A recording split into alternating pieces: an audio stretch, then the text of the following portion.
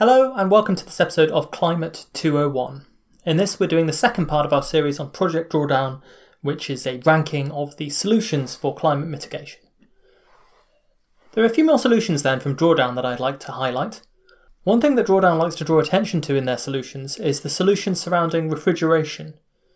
Between better management of refrigerants and use of alternative refrigerants, Drawdown suggests that around 100 gigatons of CO2 equivalent could potentially be avoided in the years to 2050.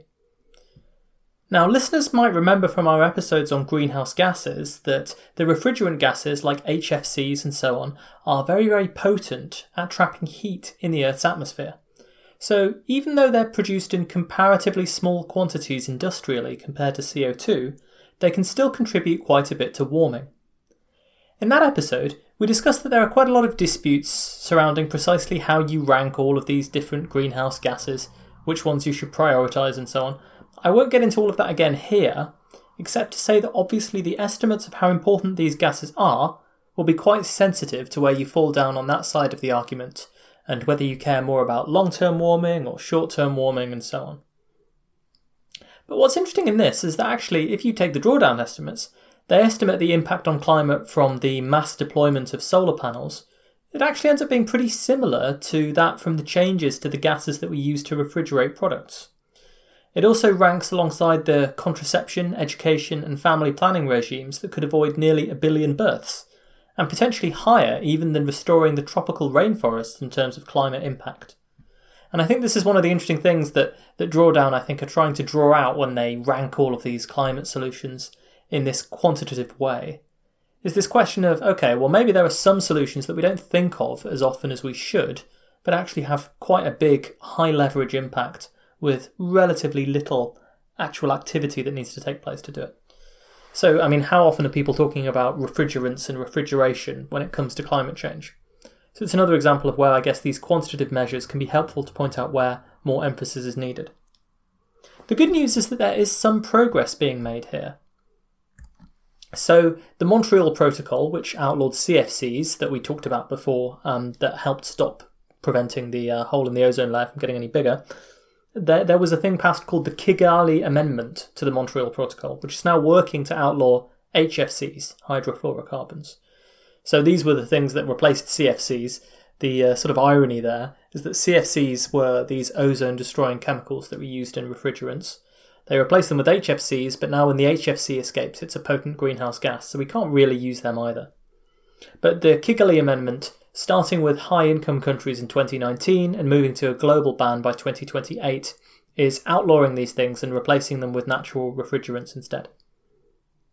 So dedicated listeners will of course remember that a few years back we did an episode in our Teotwauki series, which was about climate change, called Lessons from Montreal, which tried to discuss why it is that the Montreal Protocol to fix the hole in the ozone layer was a relatively easier international treaty to negotiate than global binding regulation on greenhouse gas emissions. If the Kigali Amendment is fully implemented, it could avoid up to 0.4 degrees Celsius of warming over this century, compared to a scenario where we do nothing to regulate HFCs. And so obviously this is a bit of a prerequisite if we're going to stay underneath the Paris Agreement target of 2 degrees Celsius. A reminder that we're at sort of 1.1, 1.2 degrees of warming now, and of course there's going to be some warming that's going to come from shutting down our emissions to zero in the coming decades. So this sort of 0.4 degrees Celsius of leverage might not sound like that much, but actually it's a big fraction of the remaining warming that we have, so we really need to do this to have any hope of satisfying Paris. And of course doing this is part of banning HFCs in the future, but another thing is ensuring that all of the HFCs and CFCs that are currently in equipment that's out there or being built at the moment, these things need to be recovered safely and disposed of properly, and that's very important. Now there are procedures that can do this, but obviously it's quite a specialist job to dispose of these gases, and in certain cases when things aren't being dealt with properly and they're going to landfill instead, you can see that these gases might leak out and end up having their global warming impact. So right there on the front line of our fight against climate change is anyone who's disposing of any air conditioning units or refrigerators. You might not think about it, but true enough, they are on the front line against climate change and we salute their efforts. There's a historical aside here that I can't really resist, which a lot of people do like to bring up. So the predominant technology in modern refrigerators that requires these gases is based on cycles of compressing and expanding the gas in the fridge. You essentially have a fluid, the refrigerant, which floats around a cycle of evaporating and condensing at different pressures and temperatures. And of course, when a fluid evaporates, it draws in heat, which is the latent heat of evaporation, which is required to turn it from liquid to gas form. And when it draws in this latent heat, it draws heat away from the contents of the fridge. Now, by pressurizing it, you can change the temperature at which it will evaporate and condense, and so you can kind of go through this cycle where you're constantly sucking heat out of the fridge and into the refrigerant. But in the 1930s, Albert Einstein and fellow physicist Szilard, they actually worked on the design for a different kind of fridge that would have no moving parts and could instead use the compression of gases like ammonia, which would be far less damaging to the environment. Now, you might remember that Einstein and Szilard were the same physicists who sent the letter to President Roosevelt which warned that the Nazis might try to develop an atomic bomb, which led to the establishment of the Manhattan Project. So it might seem strange, given how pivotal this was to world history, that one of their other side projects was a new type of fridge. Reportedly, they were actually inspired to pursue this design after hearing of a leak from an early fridge that released the toxic refrigerant gases and killed a whole family, tragically, in Berlin. So at the time, this of course wasn't really motivated so much by the desire to avoid gases that might harm the ozone layer or cause global warming, but instead they wanted to get rid of the compressors in traditional fridges which could burst or explode under the wrong conditions and release these toxic gases to the people's homes. So, quoting from the book Caesar's Last Breath by Sam Kean on the specific operation of this fridge, he wrote, quote, "In the simplest type of absorption fridge, you start with two liquids mixed together in a chamber, the absorbent and the refrigerant. The key to the design is that, at low temperatures, these substances mix readily.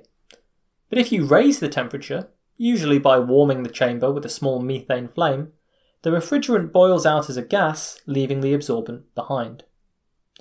The refrigerant gas now goes on a long and tortuous journey. It first flows into the tubes behind the fridge and dumps the heat it absorbed from the flame. This step simultaneously cools the refrigerant back into liquid. The liquid flows by gravity into the panels inside the fridge where it sucks the heat out of the fridge. Absorbing this heat causes the liquid to reboil, and the resulting gas whisks the latent heat away, removing it from the unit's interior. Meanwhile, back in the original chamber, the methane flame has switched off, allowing the absorbent there to cool down. A jacket of cold water then cools the absorbent further. The absorbent cools so much, in fact, that when the refrigerant gas finally gets back into the chamber, the absorbent condenses it into liquid and reabsorbs it, and you therefore end up back where you started, with a mix of two liquids that you can separate with a flame. So you're going round and round this process, you're providing energy with this flame, and every time you get the refrigerant gas going through the refrigerator, it's sucking heat out of the contents of the fridge. So overall, absorption fridges and regular fridges, they cool things down the same way by boiling gases, but they use a different process to cycle the refrigerant around. Now, they eventually submitted 45 patents for this fridge's design, but the discovery of Freon gas, which could be used in the other type of refrigerator and was non-toxic, meant that the Einstein-Szilard fridge, which was less energy efficient at the time, was essentially abandoned by the major manufacturers, and eventually they gave up on it. The point here to make is that there are always these sliding doors moments in technology development, when it's not clear which road technological development is going to go down. In hindsight, it always seems inevitable and an almost linear progression, but in reality it does end up being shaped by a lot of decisions and strokes of fortune that people make along the way and that occur along the way. A classic example, of course, would be the electric car. The majority of cars in the 1880s, 1890s, and so on, they were electric, and even by 1900, when internal combustion engines had started to catch up a bit, a third of the cars in the US was still electric by 1900. One of the classic stories from that era is that of electric car manufacturer Oliver Fritzsche, who in 1908 claimed to have an electric car that could travel 100 miles on a single charge. To give you a sense of perspective here, the Ford Focus Electric sold in 2011 had a range of just 75 miles, later upgraded to 115 miles in 2017. And yes, there are Tesla models which in 2017 could do 300 plus miles. I guess the point here is that it's pretty astounding that, at least in terms of range, an electric car made in 1908 could seriously compete with vehicles that were being produced over a century later. Fritzsche was so confident in his car that he drove from Lincoln, Nebraska to New York City in one journey, covering 1,800 miles across some dodgy roads over the course of around 20 days. The electric charging infrastructure back then was actually good enough that you could plan such a journey with stops to recharge every 10 hours or so. But a combination of the invention of the self-starting engine, which meant that hand cranks which were previously used to start engines weren't needed anymore, and the cheaper costs enabled by mass manufacture of internal combustion engine cars eventually did for Fritzsche Electric. The invention of the Ford Model T, which was the first really mass-produced and mass-manufactured automobile, drove the electric cars out of competition. And even with their recent resurgence, they've never got close to the share of vehicle market that they had in 1900. Fritzsche himself died in 1951. But when one of his surviving original cars was moved to the Colorado Museum of History, it was still able to drive through the streets of Denver under its own power in 1990. A taste, maybe, of the future that might still await us. Now, of course, Ford were initially working on increasing the range of electric cars at the turn of the century. In fact, it was in a high-profile collaboration with Thomas Edison, first announced in 1914 in the New York Times, that Ford talked about the ambition to make an affordable electric car. According to Wired, though, the project fell apart over a dispute on batteries. Ford wanted Edison's nickel-ion batteries to be used in powering the car, but they had internal resistance that was too high, which made them unsuitable for powering electric cars. They were substituted with heavier lead-acid batteries behind Ford's back, and supposedly when he found out about this he was enraged, which helped to lead to the project eventually falling apart. So again then you have to consider the sliding doors moment of history. What if the developments in the internal combustion engine in the early 1900s had not been made? What if Ford had decided to pursue an electric car strategy instead of going with the internal combustion engine? The incentives to develop more efficient batteries and car designs and a network with charging points would have been more than they were today. All of this infrastructure that we now talk about having to change so that it can be ready for electric cars would always have been electric. And just think how efficient and brilliant the electric cars would be after 100 years of development nowadays if we'd carried on down that road back in the early 1900s. Of course, it's always possible that the advantages of fossil fuel cars, particularly when oil is cheap and its environmental impacts are not included in your accounting, would have won out regardless. But maybe humanity would have missed out on a vast source of CO2 emissions and dependence on oil for transportation. Things could have been so different. History isn't inevitable. We live in a series of accidents all the time. On the subject of electric cars, they also make Drawdown's list, but the total impact of them is considerably smaller than some of the other options that we've considered. They expect between 12 and 15 gigatons of CO2 will be avoided by the adoption of electric cars. Remember that on average nowadays we're emitting about 40 gigatons globally per year of CO2, so we're talking between now and 2050 of maybe a third of a year's emissions being avoided by the adoption of electric cars. This is due to the assumption that they make that by 2050, the fraction of cars that are electric will be around 16 to 23%. So Drawdown don't actually think electric cars are going to take over from conventional cars, even in the next 30 years. And you might disagree, you might think that that's pessimistic. Depends on who you're talking to. Drawdown note that according to their calculations, electric cars powered by the conventional grid reduce emissions by 50%, and those powered by renewables reduce emissions by 95%. So this is a common fallacy that you hear. These figures do of course vary by the make and model of car, as well as the composition of the fuel mix on the grid. You commonly hear objections to electric cars saying things like, well, if the electricity is generated by fossil fuels, it's not actually greener. This is false, in part due to the increased efficiency of the electrical engines compared to fossil fuels. Life cycle assessments of the emissions due to cars are a pretty standard calculation in the field, which attempt to take into account all of the emissions associated with manufacturing and using the car throughout its lifetime. CarbonCounter.com has a really cool interactive graphic which plots the cost of a car over its lifetime versus the lifetime emissions of that car. And a couple of major conclusions come from it. The first is that there aren't any battery electric vehicles which have higher lifetime emissions than any fossil fuel cars, although there are a small number of hybrids which do have higher emissions than very small compact fossil fuel cars. And number two is that actually there's a pretty close to a linear regression in the fossil fueled cars. The most expensive cars are also the most polluting. Obviously, a large part of this correlation is driven at the high end by gas-guzzling SUVs, which are both expensive to run and destructive for the environment, and which, by the way, are totally unnecessary for the vast majority of people to drive, but which have managed to convince many of us to destroy the planet and our bank balances with some slick advertising and marketing them as a status symbol. So there's a win for humanity there, I guess. So the drawdown assumption is that electric cars won't make a huge difference, but it all rests on this 16 to 23% adoption by 2050 idea, this assumption they make in their model. Could we do better? The UK is hoping to ban new sales on fossil fuel cars by 2035, in line with our net zero target for 2050. In fact, there's some discussion that they want to bring this forward even further to 2030. I don't know by the time this episode is released whether that will have got anywhere or not. That would mean that presumably the UK's car fleet would be 80 to 90% electric by 2050. There are 14 countries who are currently considering similar measures, and even China is said to be researching a timetable into doing this, which would be a major coup if it happened.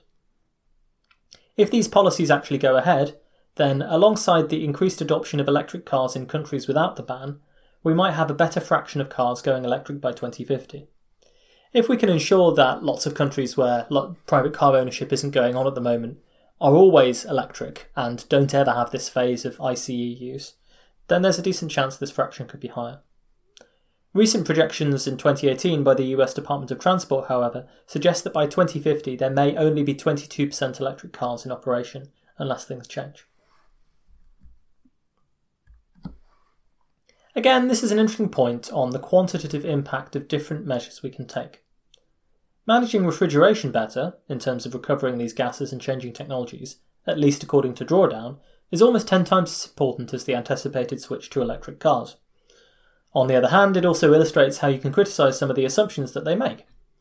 For example, I would argue that 22% is quite likely even if we don't make any radical changes to encourage electric vehicle adoption. But getting 75% of the world's population to stick to a plant-rich diet, which would buck current trends, could well be a lot more difficult. I would say it's probably easier to go 100% electric cars than to get 75% of the world's population to stick to a plant-rich diet. But your mileage may vary on that one. I want to group together now a whole bunch of the other solutions that Drawdown discusses into general land management and agricultural methods. I won't go into too much detail here, but I will just briefly discuss the ideas. Each of these solutions accounts for around 20 to 30 gigatons of CO2, according to Drawdown. I'm going to keep it that vague here, though, and partly this is because when it comes to these natural solutions, the carbon stored is often based on only a few small measurements and relies on some pretty hefty assumptions about very big swaths of the world's land being managed. We discussed in the last episode how we talk a lot about afforestation, we want to build back the forests, but there are issues with actually following through on these pledges. And so while I think it's very important to talk about these technologies, I think that in some ways the barriers to adopting them can be even higher than they are in the case of more, shall we say, technological technologies. Because you need to get so many stakeholders on side and you need to get so many people willing to spend money on regenerative agriculture. I think that changing these practices is going to be quite difficult. And so whenever someone comes up with what you call a technical potential estimate, which is like, if we do everything perfectly, how much carbon dioxide will we save? When it comes to these natural solutions, I'm a bit more sceptical of them because you have to make more assumptions about how well things work and the uncertainties are bigger. Whereas it's a bit easier to determine how much CO2 you might save from turning off a coal power plant and replacing it with solar and batteries, for example. So I think the error bars on these are pretty large, but if they're adopted by everyone, or a good fraction of people, 20 to 30 gigatons of CO2 per solution. So these are quite hefty chunks of the target that we would need to go for. Of course, remember that the Drawdown website, drawdown.org, has justifications and technical papers associated with each of these where you can actually dig into the assumptions if you're really interested in getting into the weeds here. So these nature-based solutions then. One of them is silvopasture. That is, you have trees and pasture together, with cattle grazing amidst trees.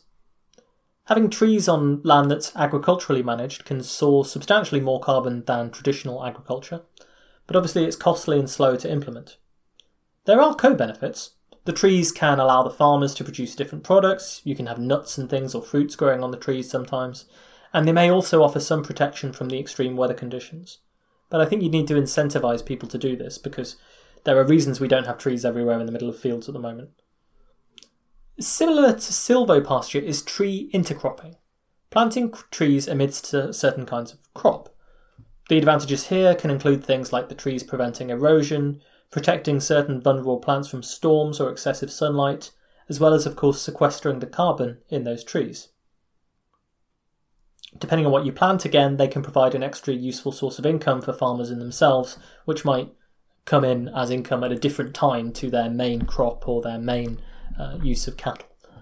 Obviously, this did used to be a much more common practice before the rise of industrialised agriculture, where most of the trees were ploughed under to give rise to these vast farms that cover many hectares with a single crop. When it comes to livestock, you can preserve some of the land that they're grazing on by cycling them through different pastures, preventing those pastures from being excessively degraded by overgrazing. Similarly, letting animals spread out more so that you don't have this degraded land will allow the land that they graze to store more carbon.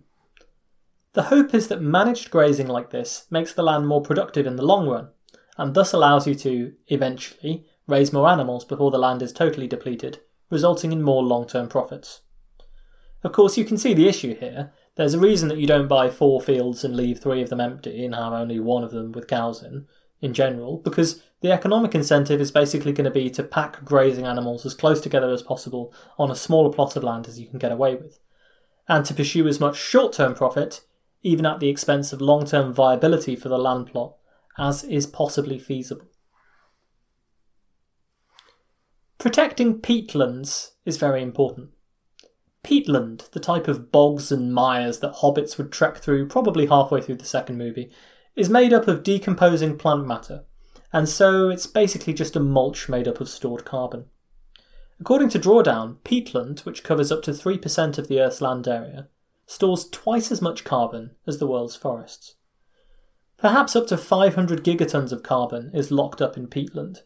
So if you remember the episode on carbon budgets, if all of that peatland carbon was released into the atmosphere straight away, we'd be in serious trouble. When that peat becomes exposed to air, it can oxidise, producing bubbles of CO2, and these peatlands can, if they're degraded, become sources as well as sinks of CO2. Luckily for us, peat is generally valued less than wood from forests, and so 85% of the world's peatland is basically still intact. But much like fossil fuels, it can take many, many years to form and just a moment to burn. It can take thousands of years to build up peatlands, but only a few for them to be destroyed. But a combination of strong protections for the peatland that exists, fire prevention, which is going to increasingly be a problem in a climate-changed world where these extreme fires are just becoming more and more deadly and devastating large areas, and places which traditionally you wouldn't have fires are seeing fires as well. And of course, re-wetting some of the degraded areas so that they can become sinks of carbon again. All of these things could save substantial CO2 emissions, alongside, of course, protecting a natural ecosystem and the creatures that depend on these unique habitats to survive. Planting new forests on degraded land is one of the solutions that they talk about. This clearly again increases the sink of carbon in the trees and the surrounding soil, but of course you need to be careful about how it's done, as we talked about in the show on afforestation earlier.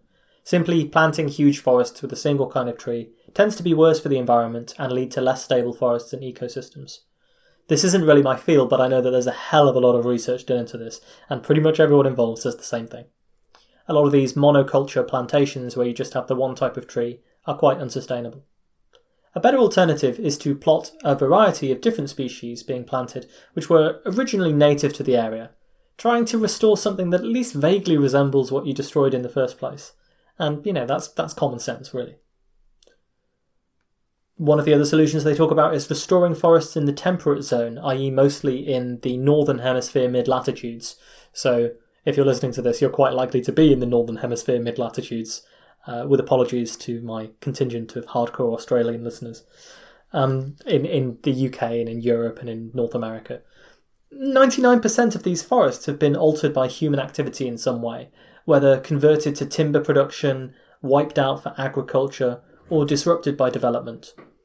Although the area that they cover is much smaller than the tropical forests, and the rate of deforestation is slower now, partly because of protections that wealthy countries have put in place, and partly simply because we get all of our wood now from cutting down the tropical forests, there are still many millions of hectares that could be restored in the future. Another solution that they suggest is switching some of the crops to perennial crops rather than annual crops. Crops that grow the entire year around, like bananas, avocado, breadfruit and nuts, they store more carbon than the crops that are harvested every year. But annual crops account for about 89% of what's grown on cultivated land at the moment. Shifting that balance slightly by doubling the amount of perennial crops could also make the crops more resilient to climate changes. Some of these crops do have a higher yield at a lower cost than the annual alternatives. So the major barrier here, alongside persuading farmers to change, is the market demand for annual versus perennial crops, which is a little bit harder to deal with. But wouldn't it be interesting if we could all switch our diets a little bit more to include some of these perennial crops, things like bananas, avocado, breadfruit and nuts, rather than things that have to be harvested annually? I mean, in many ways, it's also better in terms of the transportation and the preservation of these things, because you're not eating stuff out of season if it grows all the time. It's slightly better for the environment in that way as well. When you do have annual crops, it's important to manage these with carbon in mind. Green manure instead of artificial nitrogen fertilisers, which produce nitrous oxide as a greenhouse gas, is one way to go. There's, of course, things that people talk about, compost and organic production techniques, rotating these annual crops on a regular basis, and avoiding tilling of the fields where you turn over the manure and so on that's going on. It can all result in a greater deal of carbon sequestration in the soils, doubling, tripling, or even quadrupling the amount of carbon that's stored in the soil.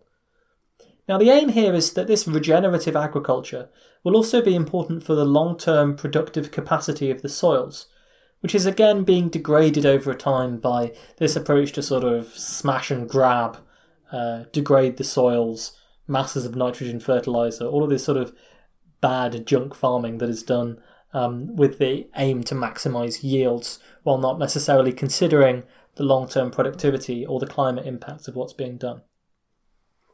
One thing they talk about that might be quite an interesting thing to think about is bamboo. Bamboo, when planted, can be a rapid way of drawing down CO2. It can live on some quite degraded land and acts to draw down carbon faster than nearly any other plant.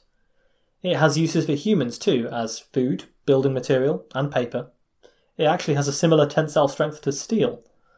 The only issue is ensuring that you don't plant it in areas with other fragile ecosystems, as it can prove to be quite an invasive species.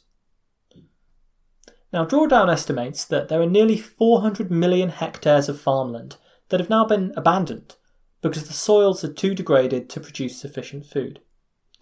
The main issue there is that it can often be cheaper to find a new land, either through deforestation or migration, or even in some cases forcibly evicting the people who live there, than it is to restore the degraded land, which is time-consuming and labour-intensive. But clearly, if this is done, it can turn this degraded land from a net source of carbon into a sink, alongside reducing the pressures to feed the world, which are only going to get worse in light of continually degraded soils, an increasing population that demands more food, perhaps, and, of course, the climate shocks and the natural disasters, the heating that reduces yields, and the increasing levels of natural disaster that we're likely to see in a climate change world. So this is something that, even if you decide there's other better ways of reducing CO2 emissions, we have to do it anyway. Now, rice is a staple food for much of the world, but flooded rice paddies are also a substantial source of methane. You have loads of methane-producing bacteria that thrive in them, and perhaps 10 to 20% of human-caused methane emissions are coming from these flooded rice paddies. So, what do we do about this? Well, there are different strains of rice that are being bred at the moment which don't require quite as much water. They can be planted in some environments. And there are different ways of providing nutrients to the rice and draining the paddies in the middle of growing season. So you don't have quite as long with these sort of paddies that are flooded where you have all of these bacteria producing methane the whole time. All of these techniques would help us to reduce the emissions from the paddies.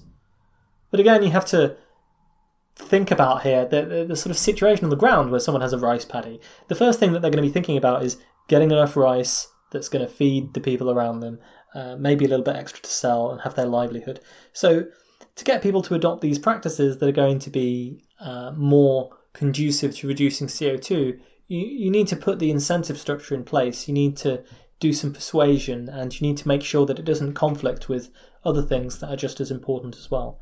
And I think that's a really important aspect of all of this circular economy stuff you have to think about, is that there will be cases where there are trade-offs that you have to try and make. So you can see that actually perhaps a surprising number of the major changes we need to adopt to mitigate our emissions and solve climate change, at least relative to what people often think about, are to do with the way that we grow food and the way that we manage the land that's under cultivation at the moment. In a world where there's immense competition for land, some of these potential uses may well conflict with each other. There are loads of issues to overcome here. According to a paper by Lauder et al., there are 570 million farms worldwide, and 75% of these are run by individual families. That's a lot of people that you have to either convince or incentivise, or both, to change their farming practices, some of which will go back decades or centuries, to practices that are more sustainable and better for CO2 sequestration. A lot of these people are hardly making vast sums of money either. They may not have the resources available to just up and change what they're doing, particularly if they have to compete with others who might be sticking to older ways. It's a lot to ask a group of people to do, to feed the world and to draw down carbon emissions at the same time. And I think it comes into this question of climate justice as well, which we're going to talk about, I think, in future episodes. If you're sitting in a city and telling someone who's living in the countryside that they both have to feed the city and cancel the city's carbon emissions as much as they possibly can, and you're not going to pay them to do it, but they should definitely do it because they're the only people who can, and they can't expand onto this land because this is being preserved, and they can't cut down this forest because this is being preserved for carbon reasons and all this sort of thing, that there becomes a question of the justice of that and the necessity for some sort of recompense if you're going to rely on that. And of course, you can't, again, rely on nature and land and nature-based solutions, I think, to bail you out. You obviously need to be reducing your emissions from the city as well.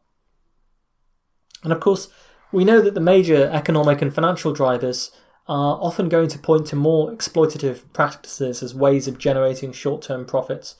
We've seen historically how big businesses and big agriculture can often be behind these enclosure projects where land is basically taken or bought up at dirt cheap prices and then exploited in this way.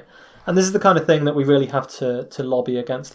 So the key, I think, is a greater awareness of the potential of these techniques and the co-benefits that they can offer to farmers and people involved in agriculture. We have to have governments that can regulate and set up incentive structures that can deal with this type of thing. And even when it's not governments, I think something like Nori, we interviewed the CEO there a few months ago, the startup that we interviewed on this show, people can buy carbon credits in exchange for paying farmers to adopt these more regenerative practices. And that kind of thing could certainly be part of the solution if it's managed properly, if the accountancy is done well.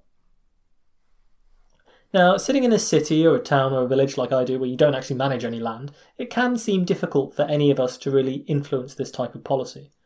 Maybe you don't know any farmers, maybe you don't own any land.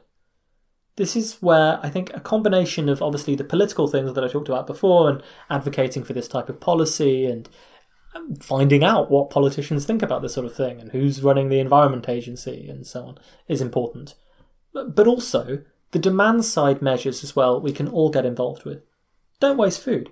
Consume some more of these perennial crops rather than the annual crops, helping to shift demand towards lower carbon products by changing our diets. You've got to be a kind of engaged citizen when it comes to consuming these things as much as you possibly can. Of course, there are ways that consumers could make that easier as well. I think there are ways that people who sell products can make it easier as well. But these will be the sort of things that will be our major weapons in making sure that what we eat and how we manage land is being done in a regenerative way, and a way that reduces carbon emissions and even sucks CO2 out of the atmosphere on average, and helps get us out of this mess that we're in at the moment.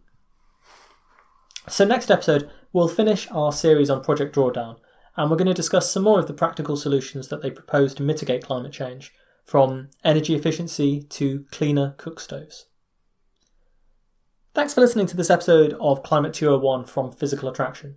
Remember, you can find us on the web at physicspodcast.com if you have any comments, questions, concerns, things you'd like to hear about, corrections, people are always keen to put those in, things that you don't want to hear about, messages for the creator of the show. Please send them there. There's the contact form you can get onto at physicspodcast.com. That goes straight to my email. I try and respond to all of the questions that I get, and I always love hearing from people. So if you have time in your day, even just to say thanks, it's great. I love hearing from it. And of course, now we're doing this biggest episode on climate change. There's plenty of topics that we've got yet to cover in this series, but things that you'd like to hear about, I'd love to know. You can, of course, follow us on the web at Twitter. You can get in touch with us on Facebook at the Physical Attraction page. There's the Science Podcast page, which is a networking hub for science podcasters and science podcasts alike. Please do join that if you're interested in finding out some new things to listen to aside from this show. And you can support us. You can support us on PayPal. The PayPal link is on the website physicalpodcast.com. Or you can go to Patreon, patreon.com/physicalattraction. Now, there's plenty of bonus episodes there that you can get your hands on. You can get episodes of the show that haven't been released yet, that will be in the future, that have been recorded, all sorts of goodies. And you will only be charged when a new bonus episode comes out. So the charging scheme is really very, very regular. But I think the important thing I would say here is that if you listen to this show, if you listen to other independent shows, if you enjoy them, if you get value out of them, then supporting these things financially is not just about making sure that I have enough money to buy food or anything like that.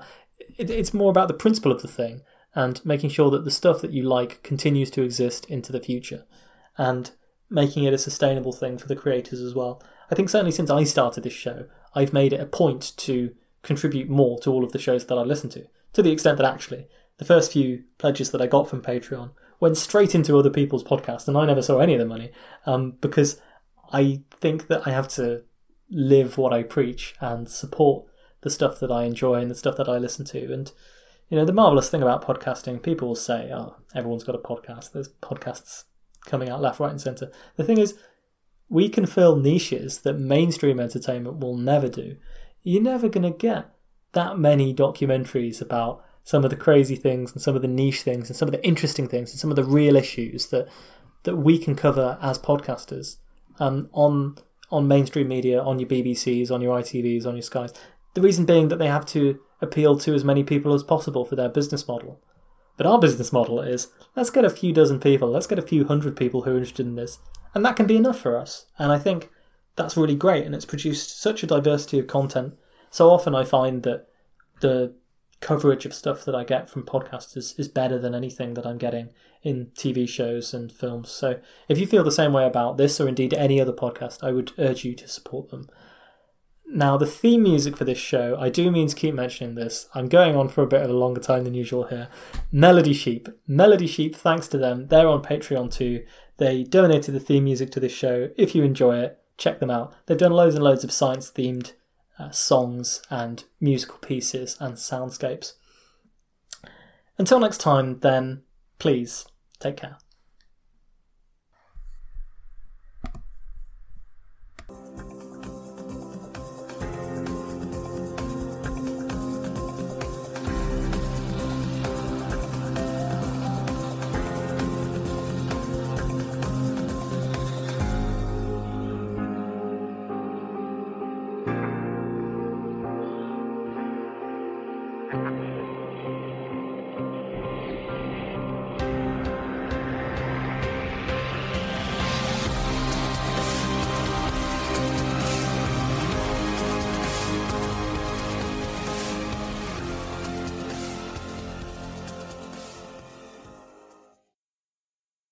America. We are endowed by our Creator with certain unalienable rights: life, liberty, and the pursuit of happiness. At Grand Canyon University, we believe in equal opportunity, and the American dream starts with purpose. By honoring your career calling, you impact your family, your friends, and your community. The pursuit to serve others is yours. Find your purpose at Grand Canyon University. Private, Christian, affordable. Visit gcu.edu.